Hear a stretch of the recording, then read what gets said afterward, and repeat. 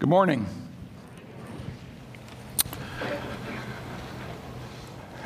Welcome to the 9:45 service. For those of you who didn't realize the rest of us set our clocks forward, glad you made it. How many of you, let me ask, how many of you were able to take part in some way at some part of the Authentic Fellowship Conference? Just raise a hand. I'd like to see. Oh, that's great. I'm delighted so many of you could take part. I pray that was a ministry to you. I pray that the Lord will keep using it in and for all of us. As we encouraged one another to embrace this idea of authentic fellowship, this idea of my life the way it really is, with you the way your life the way it really is, before God the way He really is, all in the context of the Scriptures the way they really are. This idea that we're actually meant to be connected, so much so that the passage we looked at last week, Ephesians chapter 4 said that the body is something that every joint supplies something. If you're a Christian today, if you've come to faith in Christ, you know that you're a sinner, you know you deserve the judgment of God, but you came to understand and believe that Jesus Christ died in your place on the cross, that He took on your punishment, and then that He, through His resurrection, proved He really was the Son of God, and He offers you eternal life as a gift. If you're part of the people who have begun that Christian life through faith and are continuing, you're actually meant to provide something to the body of Christ. Wherever you happen to fellowship, you're a joint. You play some part in the body. And if all of us are functioning, the body will become mature and will become mature. But if you don't, if you're not supplying the part you could supply, you won't reach the maturity you were designed for, and we won't reach the maturity we were designed for, because you have a role to play. And so we've been encouraging that, but there's a problem with that. Some of you, as you've listened to some of the parts this week, either on Facebook Live or in person, we've seen, by the way, over 1,000 people have seen parts of the conference on Facebook Live, which is great. I didn't even know what that was. And now I've actually gotten to see it. And it's kind of cool. But in this effort to encourage us to connect, for some of us are saying, but I don't connect for a reason. There's a reason I don't connect. And one of the reasons is because people are sometimes really jerks. I don't know, I would rather get out of church quickly because I'm a little bit afraid of connecting to somebody because I just don't know that I trust. I've been hurt before. I've been deceived before. I've blown it before, and I don't know that I want to be close enough to somebody where they can see where I might blow it, or I don't want to see close enough where they might blow it. And so I think today it would be helpful for us to look at a passage in James chapter 4, and I'm going to ask you to turn your Bibles there, and there's an outline in your bulletin, because I think in this effort to gain fellowship, this honesty, there can also be some downsides.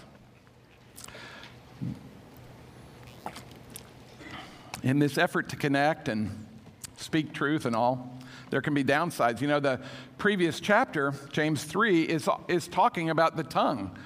James is a real practical guy. He's not really much of a theologian. What he really tries to do is just get to some of the high points of the Christian life of here are some foundational things that we need to know as Christians and that we need to do. James, as you know, was the Lord's brother. He's his half-brother, and he didn't believe in Him while Jesus was on earth. He didn't become a Christian until after Christ had ascended. And so James was one of these guys, I think you could say, you got to show me. James was kind of a don't tell me, show me guy. So his book is kind of a don't tell me, show me guy too. Well, here's the thing. You pursue fellowship with somebody, you pursue relationship, and something goes wrong. Look at how he starts the chapter out. And I'm going to read the first 5 verses. If we have time, we'll get through all the first 10. But I just want to help us to read the first 5. Chapter 4, reading from the New American Standard. What is the source of quarrels and conflicts among you? Is not the source your pleasures that wage war in your members? You lust and do not have, so you commit murder. You're envious, you can't obtain, so you fight and quarrel. You do not have because you do not ask. You ask and do not receive because you ask with wrong motives that you might spend it on your pleasures. You adulteresses, do you not know that friendship with the world is hostility toward God? Therefore, whoever wishes to be a friend of the world makes himself an enemy of God.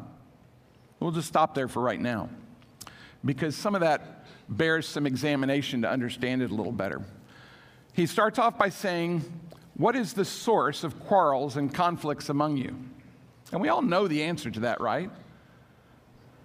It's her.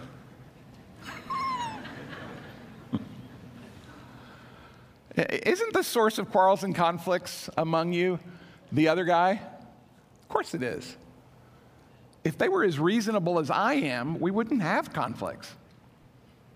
Just wish we could get them to understand that, right? What is the source of quarrels and conflicts among you? By the way, he's not just talking about differences. The words that are used here are fights and wars. That's what it's talking about, fights and wars. And those fights and wars are not necessarily always visible. You could have an open conflict, but frankly, you could have closed conflict, like people you don't talk to anymore, like people who, if you see them, you intentionally turn aside because you don't want to be connected. What causes the kinds of conflicts, the wars among you, and these fights among you? Isn't it always either the other person's personality or the circumstance we were in? And I'm not pretending that other people's personality isn't part of it, and I'm not pretending that there isn't a circumstance that makes this more likely.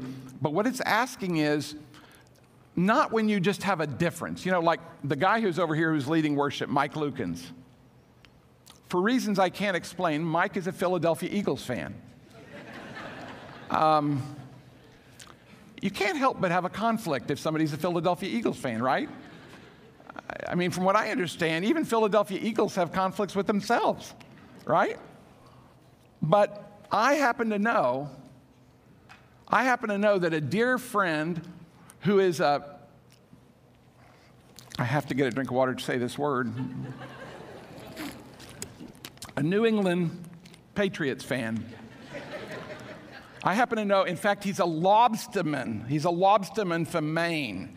And I happen to know that lobsterman, who is a dyed-in-the-wool New England fan, also for reasons I can't understand, watched the Super Bowl with a Philadelphia Eagles fan. And they lived to tell about it. Now, see, that's a conflict, but not a conflict like we're talking about here. I mean, there was a war on the field, which, no, the Dallas Cowboys weren't even close to being in, I'll acknowledge. But there wasn't a war between these guys. It was just a difference, right? That's not what we're talking about. We're talking about when you've got something going on that keeps you from somebody or that makes you get in the face of somebody. And God, through James, the Holy Spirit through James, is asking, what causes that? I remember I was on a camp out. We used to have a men and boys camp out every spring.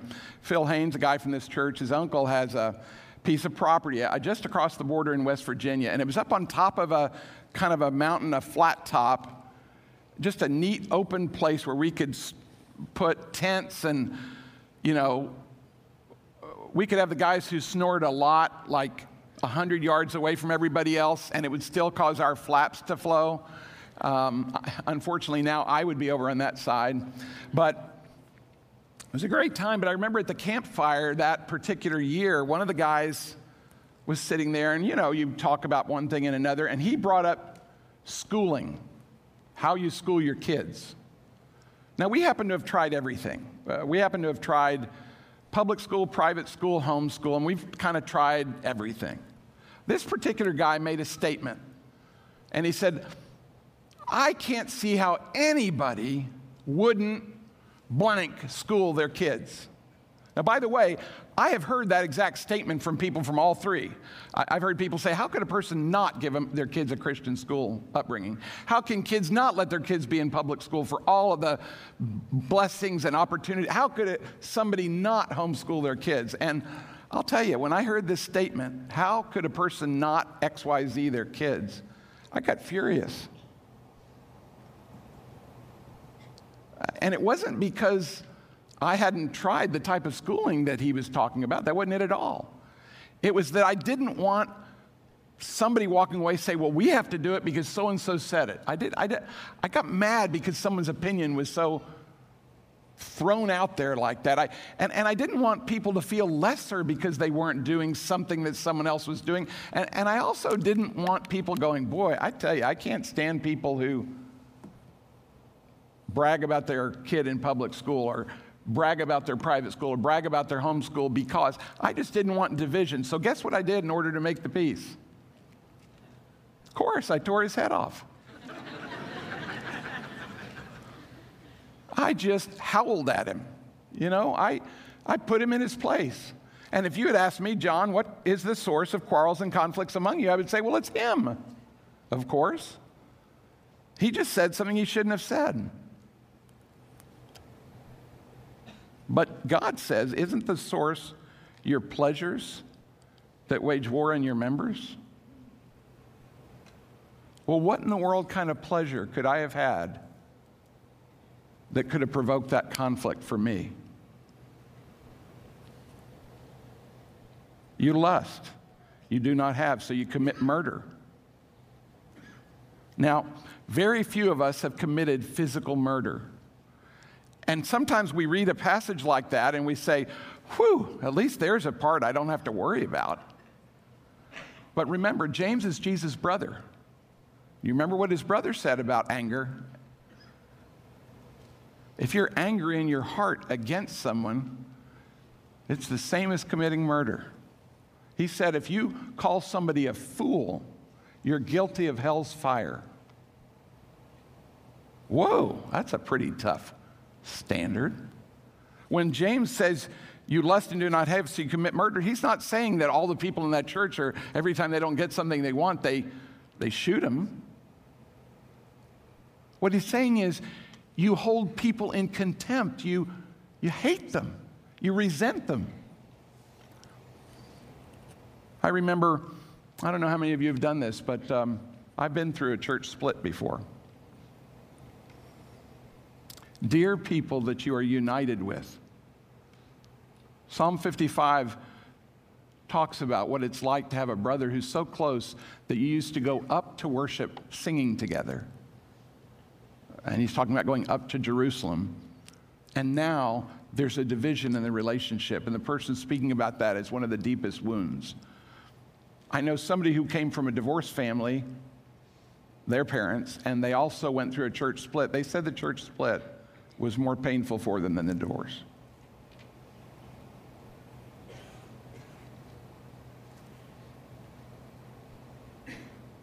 I remember 3 years after the one that we went through, coming to a graduation party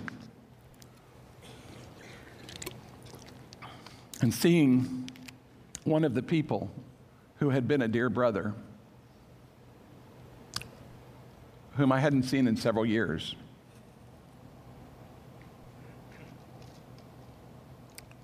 And I had held some resentment against him for a couple of years, and the Lord had convicted me of it to the point that I had been actually praying for this man for about 7 months, because I learned or heard somewhere that if you start praying for people that you're angry with, you'll find your heart begins to be for them.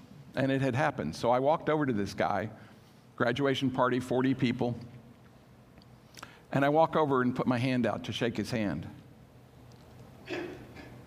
And he put his hand in his pocket, he put his other hand in his pocket, and he turned around and put his back towards me.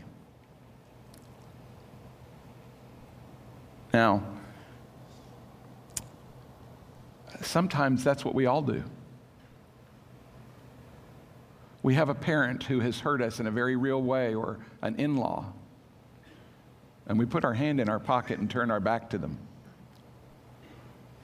James is not saying that you have to be someone's best friend who's been difficult. That's not what he's saying. But he's saying if there is a conflict, a quarrel, a fight, even if it's an unexpressed fight, the reason that you're in that is because you lust and do not have, meaning you want something and don't have it, so you commit murder. You are envious, meaning you want something and cannot obtain it, so you fight and quarrel. You do not have because you do not ask. So that's kind of encouraging. People say, oh, if the problem is just that I need to ask, God, I need them to be more such and such towards me. I remember one time, speaking of Philadelphia, I took my family there years ago over Thanksgiving.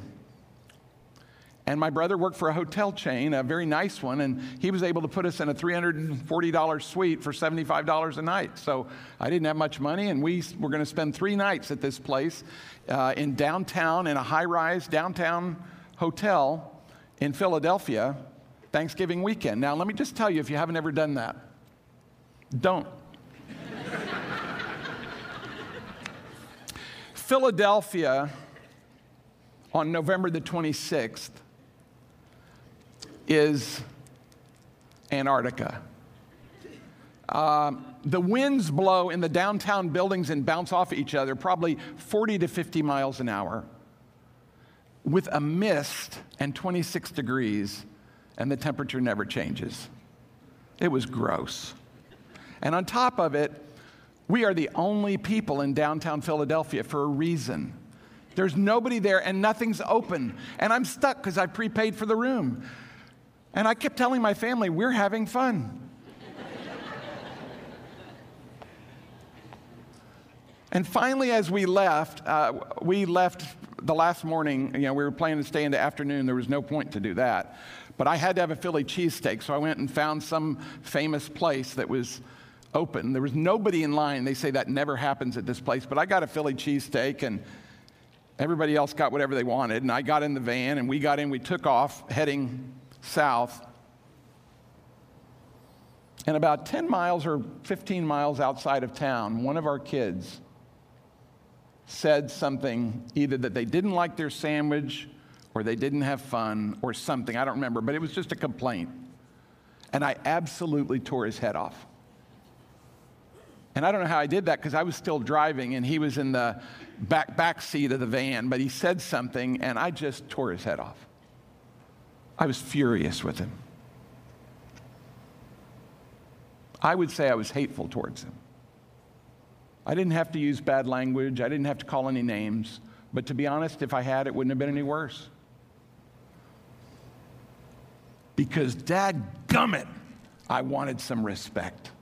And I just wanted a little gratitude. Is that so much to ask for? Now, by the way, should we teach our kids gratitude and respect? Of course. And when we don't get it, who are we?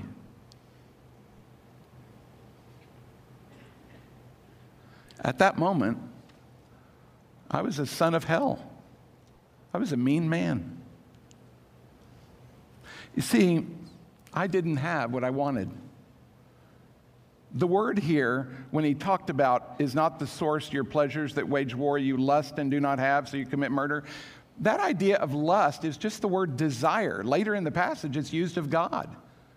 It's not talking about lust the way we always think of it as sexual lust or something like that. It's just saying you want something, and that thing you want may be perfectly good. I just wanted my kid to be grateful and respectful. Was that too much to ask? It wasn't too much to want.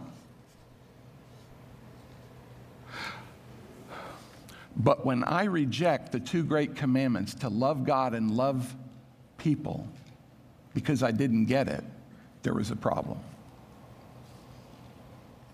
God said, you ask and do not receive because you ask with wrong motives that you might spend it on your pleasures. What was my pleasure at the moment?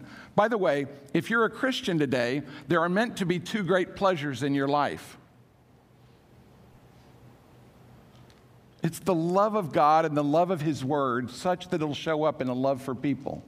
That's what's supposed to guide our heart. That's why the two great commandments are love God and love others, right?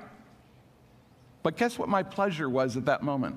It's something that if I had been operating well, if I had been walking with God at that second, I could have handled it fine.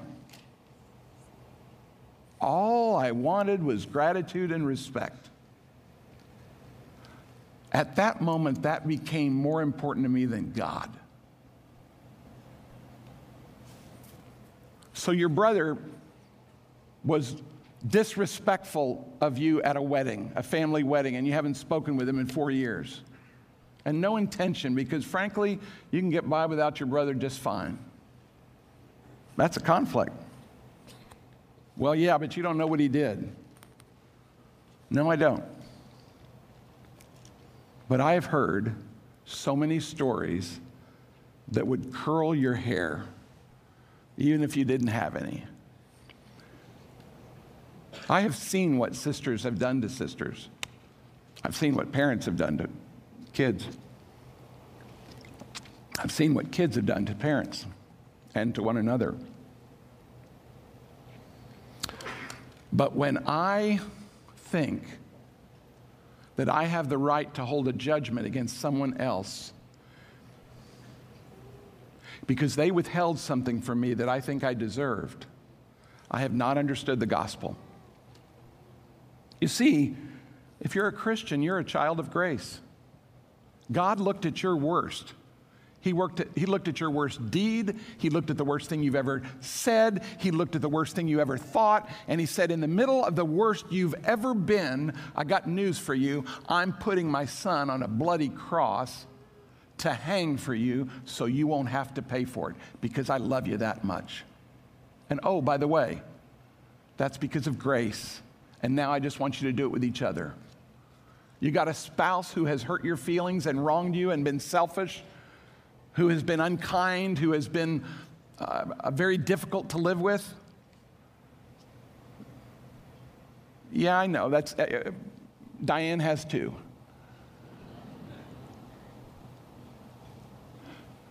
But what God says is, if I have something that is causing me to quarrel and conflict because it's something I wanted, God says it's a pleasure of yours that you're holding on to. That pleasure that I wanted, I don't know what that man wanted that day when he put his hand in his pocket, but I'll tell you this, unity of the body and the bond of peace was not his greatest wish. Loving God and loving others was not his greatest wish. His greatest wish was something else, and I could have been that man. If it had happened 8 months before, it probably would have been me putting my hand in the pocket.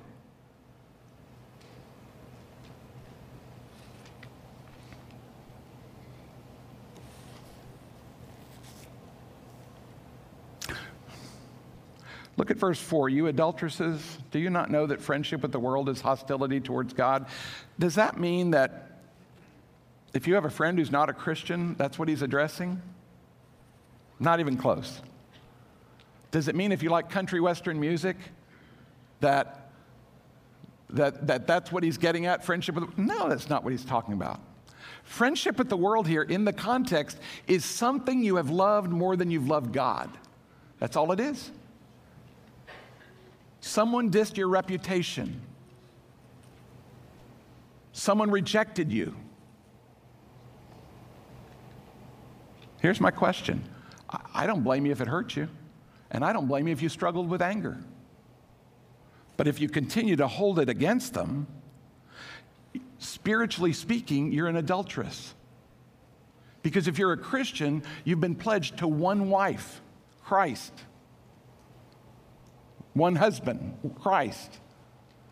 And if you put anything in front of him, like I have, you're an adulteress. Because it was more important at that moment for my son to be grateful for Wonder Dad was more important to me than loving him or loving God. I was an adulteress. Because at that point, Jesus took back seat. Do you not know that friendship with the world, that is the love of these things, that might be entirely reasonable to want, but are never legitimate to demand. Do you remember, how many of you have seen the movie Gone with the Wind?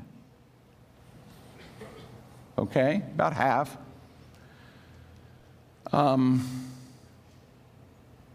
If you saw it in the old days when I did, 50 years ago, I guess, when I saw it probably, they used to have it on reels.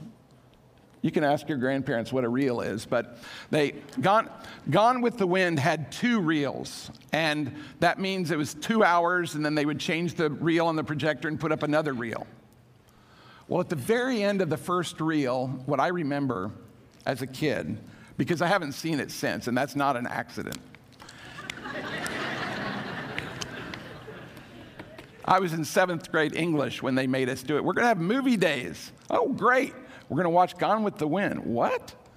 At the end of it, I would have far, far rather that we had done literature, composition, or anything other than Gone with the Wind. But at the end of the first reel, Vivien Leigh comes over a rise to a flat top right outside of her farm, which before the Civil War was a beautiful southern plantation and now is in tatters. Trees are shot down, cannon holes around, the property is disheveled, everything is awful. I mean, it looked like it's going to fall over any minute.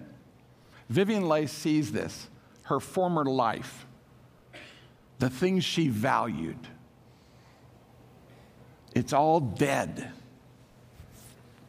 And she was very hungry at the time because there was no food around, and she reaches into the ground and picks up a turnip. And she closes her fist around it and holds it up in the sky like this and says, "I'll never go hungry again." She's making a vow. She didn't fall on her knees and say, "My life is broken and I need a mighty God." She did exactly the opposite. When she said, "I'll never go hungry again," what she said is, "I will be my God." In other words, I got a plan. I'm never going to hurt like this again. And folks, most of us have done that too. Most of us have had situations in our life where we're tempted to make a vow. I'll never go there again. I'll never let that. But you know what we do when we do that? We say, God is good for getting to heaven, and he's good for giving me a nice grandma, and he's good for, I guess, a few other things. Maybe he sometimes heals people. But I know what I really want. What I really want is acceptance by these people. What I really want is for that person to get lost. What I really want, in other words, is something from this world which in and of itself may not have been a bad thing, but I have made it my God. And God says that is adultery, John. You have loved being respected, or you have loved being something else that you wanted that was more important to you than I. And then he says this, therefore, whoever wishes to be a friend of the world makes himself an enemy of God. And in a sense, he brings every one of us to a point of choice. If you can identify with anything I've said, if you know that you've been in a conflict where you've closed your fist, if you know you've been in a place where you've written somebody off, if you know you've been in a place where you live to protect yourself and your greatest goal is not God's good, but is protecting yourself, if that's the highest goal, God says, we are a friend of the world. Whatever, fill in the blank of whatever that means for you. I'm a friend of the world by virtue of the fact that I want a job I like better. By the way, there's nothing the matter with wanting a job that's better. But if what I say is it is more important to me to get a job I like better, or live in a house I like better, or be married to somebody I like better, if that is more important to me than loving God and loving others, I am an adulteress and an enemy of God. And as a result, most people who read this and really think about the passage, it's pretty convicting. But look at what God does. This is just what I love about him. He talks about normal life.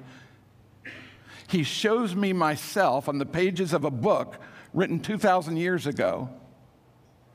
And then he says something like this. Look at verse 6. Or verse 5, do you think the Scripture speaks to no purpose? He jealously desires the Spirit he has made to dwell in us. Meaning, do you think there's no reason that God wants, he covets your heart to be first. He wants your heart to be first his, not something else to be first. But look at what he says in verse 6. He gives a greater grace. He gives a greater grace. He said, and in the word but, meaning if this passage has convicted you at all, God says, but I've got good news for you. I give greater grace. It's like the Romans 5, verse 20 that says, where sin abounds, grace does much more abound. If you found yourself to be a person who you realize, even when I was trying to do right, I was just trying to defend my wife, and defending my wife's a good thing to do, but I did it with hatred towards her mother or whoever it was. You still need to defend your wife, that's good, but you don't need to do it with hatred. You don't need to do it in a way that blocks off a redemption of that relationship. So he says this, he gives a greater grace, meaning no matter what you've done, no matter what I've done, he'll give you greater grace. You tore your kid's head off, he'll give you grace.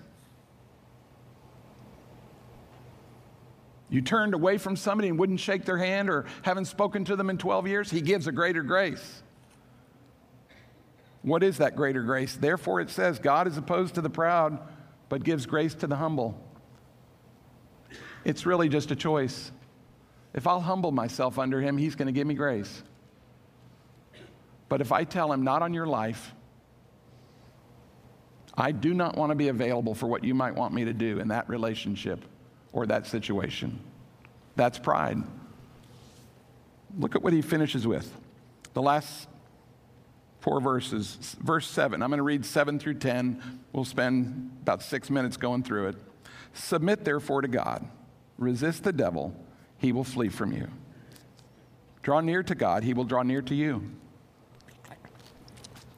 Cleanse your hands, you sinners. Purify your hearts, you double-minded. Be miserable and mourn and weep. Let your laughter be turned to mourning, your joy to gloom. Humble yourselves in the presence of the Lord, and he will exalt you.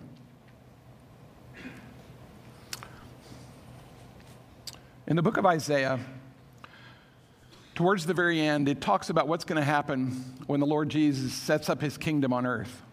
And he says, in that day, certain things will never happen again. And one of the things he says, God is looking for the thing that is the worst on the earth and says the worst thing on the earth will never happen again. And do you know what he uses as an example of the worst thing on earth? It's a parent burying a child. That's what God is calling the worst thing people have to go through on earth.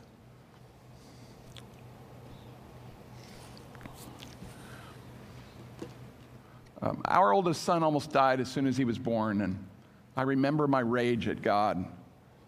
I remember going and stuffing pillows around my head in the hospital, finding an empty room, closing the door, and just screaming at him. I've been with parents when they buried their kids. I've helped bury kids. If ever there was a reason for a person to grieve, if ever there was a place where a person could have their heart broken in half, I know of nothing more penetrating than the loss of a child. Nothing. But, God doesn't find any fault, I don't think, with us if we grieve and groan and wrestle with him when he in his sovereignty allows that child to go or that parent to go when you're young. I don't think God's got any problem at all with you grieving and groaning and wrestling. But do you know that when I have been with parents and we have buried children, what I've observed, and I'm just talking about Christians, I don't think I've buried a number of children, but I don't think I've buried any children of people who didn't know the Lord yet. But what I have observed is that when people bury a parent at a very early age, when the child's still young, or they bury a child, they tend to do it either in faith or outside of faith. It's kind of like how people go through church splits. It's kind of how people go through divorce. They do it in faith or out of faith. And this is what I mean. In faith is the parent groaning and weeping, and at times just, God, what are you doing? What are you doing? It's a heart broken in half before God, but it's coming towards Him and it's saying, I know you're a good God. I don't see it right now. I know it. I know you're good, but heavens, I don't see it. God, this is just like nothing I've ever been through. But God, I need you. You're wrestling. When Jacob was given his name Israel, it was because he wrestled with the angel of the Lord. And the name Israel means one who wrestles with God. See, that's what God's people do. They wrestle with God during these times. But I've also seen people bury their children outside of faith. And what I mean by that is the fist is clenched. They move away from God. They go through the episode where they've been wounded or their child's been wounded or something, some great loss, and they pull back from God and from God's people or from family members, and they feel quite justified. After all, look at what I've gone through. But according to the passage, God says that's adultery. If I have stopped trusting God because He took my mother when I was 8 years old, that's not me, but it is a friend. If I have stopped trusting God because He took my child, what I'm saying is my mother staying alive is more important to me than you are, God. My child staying alive is more important than you are, God. That is where I need to wrestle. That's adultery. But look at His promise. Submit to God. Resist the devil, he'll flee from you. In other words, if I've been in one of these battles, these conflicts, Satan is likely influencing me. We don't have time for this, but you'll find in the Bible that if you go looking in the New Testament for the places that talk about how Christians can have Satan influence their lives, do you know that the number one, and there is no number two, the number one way that a Christian invites Satan to have a foothold in their life is not forgiving. That's the number one way, and there is no number two. It's the number one way a Christian invites Satan to gain hold in their lives. But here it says, if you've done these things that we've looked at, like I have, if I will submit to God, starting with resisting the devil, he will flee from me.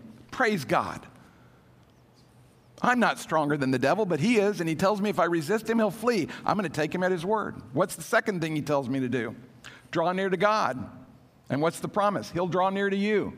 Praise God, because I don't deserve God to draw near me after some of the things I've thought and felt and said and done. Some of my attitudes towards God, some of my attitudes towards other people. But he's making me a promise. John, do you know that if you'll draw near me, I promise to draw near you? My sakes, I need that. What's the third thing he tells us? This is all part of submitting to God. Cleanse your hands, you sinners. What does that mean? It means if you know there's something you've loved more than God, if you know there's something you've loved more than people, if you know you've loved your reputation, or you know you've loved being treated right, or anything like that, more than you've loved God and loved people, if you have made any of those things more important to you, God says, confess it to me. That's what wash your hands, cleanse your hands, you sinners. It's identify the sin. And just like 1 John 1:9 says, if you confess your sins, if we confess our sins, he is faithful and just to forgive us our sins and cleanse us of all unrighteousness. That's what cleanse your hands is. But do you know that a lot of people stop right there? A lot of people just confess their sins and then they wonder why their heart grabs the offense back the very next day. Well, look at the next part. Many times we don't. It says, purify your hearts, you double-minded. Do you know what that is? That's me saying, Lord, this is not the case for me, but imagine if I had a mother-in-law who had tried to be controlling, who had tried to be manipulative, who had tried to be condescending in my own home. Now, I haven't had to deal with that. I've had 2 mothers-in-law, and they're both wonderful. I've lucked out, but some of us, that's not the case.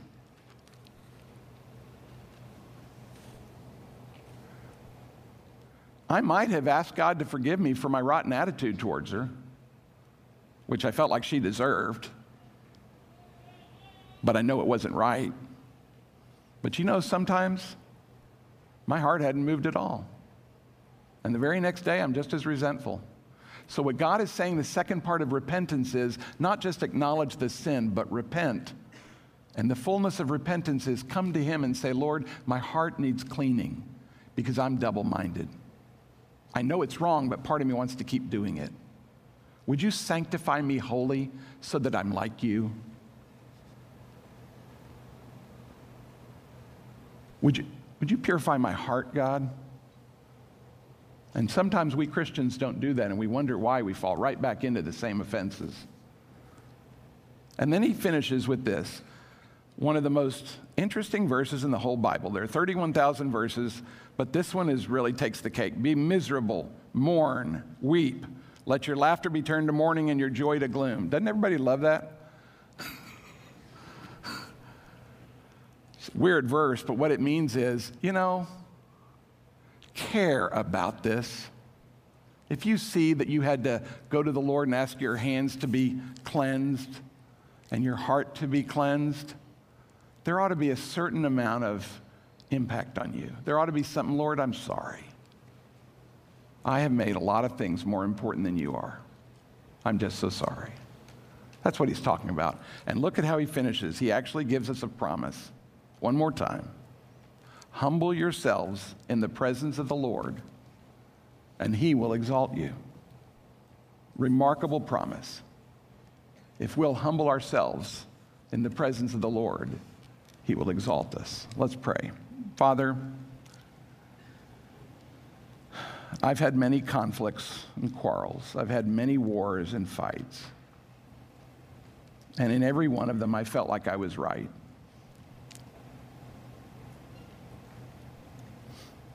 And I just want to thank you, Lord, that you show me that the real problem on my part of a fight, not a disagreement, not me speaking truth and someone else not liking it, but me fighting, me not wanting to be connected to them, me wanting to break the relationship, me pulling away, me judging them, all those things, those are my fight. Lord, every single time it's because there was something I wanted more than I wanted to love you and love them. And I just want to thank you that you forgive me for that. And I want to thank you that you've told me that if I will continually humble myself, you will exalt me.